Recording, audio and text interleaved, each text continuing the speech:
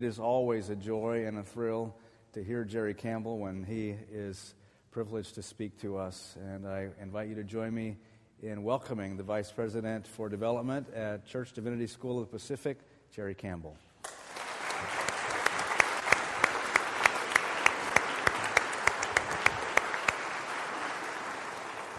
Wow, you're very kind. Please be seated. I can... Since you've invited me into this pulpit on a number of occasions, I can only understand that applause as the triumph of hope over experience. It's been 7 years since I've been visiting with you periodically. I'm actually coming into the end of my work at Church Divinity School of the Pacific. My final day at the seminary will be January 31st, after which point I will be moving to Carlsbad, California, where my wife is the vicar at Holy Cross Episcopal Church in Carlsbad. That's probably just too far away to steal any of you to her congregation, but I've never been, I can stoop pretty low. Anyway, it was a wonderful drive up from Carlsbad this morning. Believe me, at 6 o'clock in the morning, there is hardly anybody on the freeways, so you can just zoom right along. It is indeed wonderful to be with you. This feels like a second home to me. There's so many faces now that I recognize when I come back, and it's always a delight to share with you in worship, and a delight for me to get a sense of the vibrancy of this congregation. You people are doing really good work here and are to be commended for that. Okay, I always have a choice now. I've reached that age where I can see my manuscript or I can see you. I cannot do both. So we're going to opt for the manuscript this morning. My Uncle Donald and my Aunt Geneva and my favorite cousins, Judy, Kathy, and Linda, lived in Nashville, Tennessee when I was growing up, or I should say Nashville, Tennessee. They had a huge garden, a pond in the backyard, and I loved to listen to them talk. That southern drawl was silky and seductive and had a warmth and charm that melted my 8-year-old heart.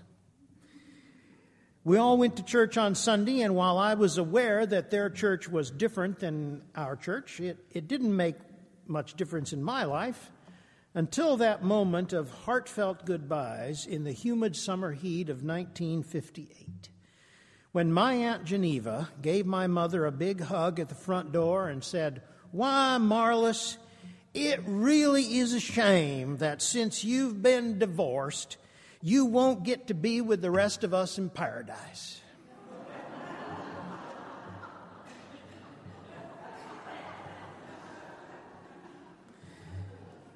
What I remember is that my mother stood stock still, dazed, while the room filled up with her pain. My father ushered us all out of the house. My mother cried in the car. And it was 10 years before I saw my cousins again. And it was probably 20 years before my mother did anything more than exchange Christmas cards with her brother. Our family continued our active involvement in the United Methodist Church, where my brother and sister and I learned that my Aunt Geneva's harsh, judgmental attitude, rooted in her faith tradition, was not what the gospel was all about. The Christianity that we were immersed in was all about generosity, kindness, forgiveness, inclusion, salvation, and an open-hearted caring for the poor, the oppressed, and the lonely. Eventually, my parents and my aunt and uncle reconciled their differences and came together again for family celebrations, even a few joint vacations. My Uncle Donald outlived Aunt Geneva and my parents by almost 15 years, even though he was the oldest of the four, and he died just this last year at the age of 92. I suspect that my Aunt Geneva is mildly surprised that all four of them have been reunited in paradise.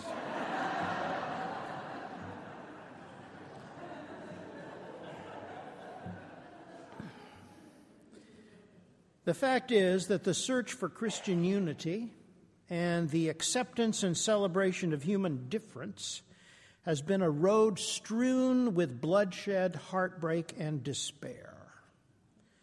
Frederick Buechner observed, "When Jesus took the bread and said, 'This is my body which is broken for you,' it's hard to believe that even in his wildest dreams, he foresaw the tragic and ludicrous brokenness of the church as his body. There's no reason why everyone should be Christian in the same way, and every reason to leave room for differences. And if all the competing actions of Christendom were to give as much of themselves to the high calling and holy hope that unites them as they do now to the relative inconsequentialities that divide them, the church would look more like the kingdom of God for a change and less like an ungodly mess." Despite Jesus' persistent invitation that we might all be one, we revel in our differences and we rejoice in being contrary.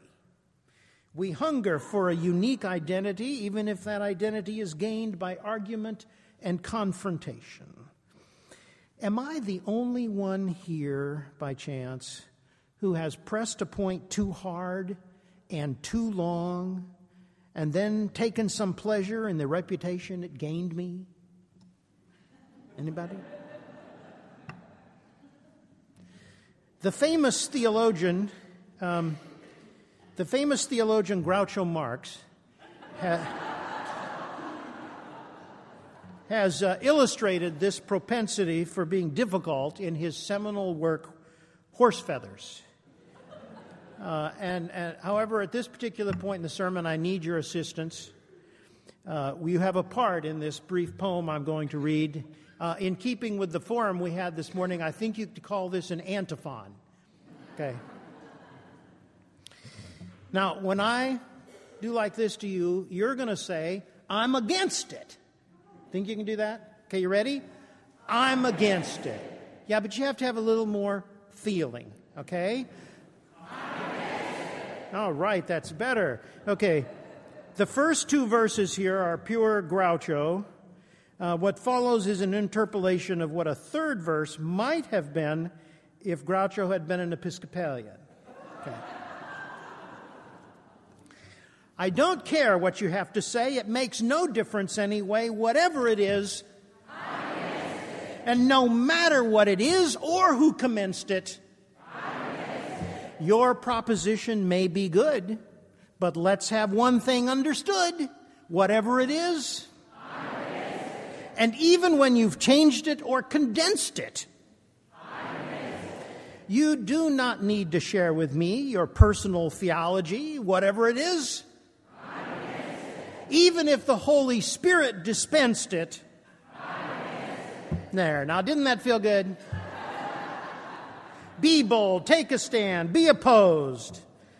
So often we feel we can only know our true place in the world by making it really clear what we're against. Some years ago, my wife and I moved into a new community, and while she was settling into her work as the associate rector at the nearby Episcopal Church, I was developing an intimate relationship with the staff at the local hardware store. And just down the street from the hardware store, in a quaint but well-kept little storefront, I discovered the St. Mark's Episcopal Church. I was surprised because I didn't know there was another Episcopal church in town. And one day, when I had to park some distance from the hardware store, past the little church, curiosity drew me to the window, and as I shaded my eyes and put my nose to the glass, alas, my gaze was met by an elderly woman arranging flowers and tidying up the small sanctuary. She waved and then came to the door to greet me.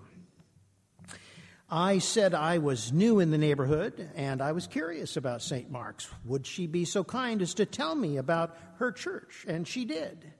She was charming, articulate, and clear, but in the next 10 minutes, I would say you could sum it up briefly, I think, in the routine you already know. There you go. The Revised Standard Version of the Bible, the 1979 Prayer Book, the ordination of women, the acceptance of gays and lesbians into the life and ministry of the church, politics both sacred and secular. I learned about everything this woman had been against for the last 3 decades. I finally confessed to being married to an Episcopal priest and in the employ of an Episcopal seminary. But I think that being male, straight, and faithful made up for these failures.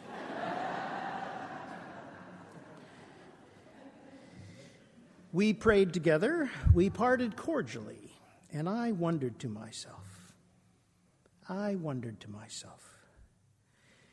if someone asked me about my church and my faith, could I tell them what I'm for rather than what I'm against? So what am I for? I am for Jesus Christ, crucified and risen, whose Holy Spirit continues to inspire and invite a hungry humanity into a closer relationship with our Creator. I am for a church and society that recognizes and celebrates the sacred worth of every human being and appreciates the wonder, glory, and fragility of creation. I am for the fundamental unity of the church as a symbol of divine love for the whole world. And I am for the kind of love and acceptance that recognizes neither color nor class, and a world where people are indeed judged not by the color of their skin, but by the content of their character. I am for a world at peace and a world at prayer. And I am for the society anticipated by the Apostle Paul in his letter to the Galatians, in which there is no longer Jew nor Greek, there is no longer slave nor free, there is no longer male and female, and I might add neither gay nor straight, rich nor poor, right nor left, for we will all be one in Christ Jesus. So in the days and weeks to come, when someone comes up to you and says, I'm new to Huntington Beach, what can you tell me about St. Wilfrid's? What will you say?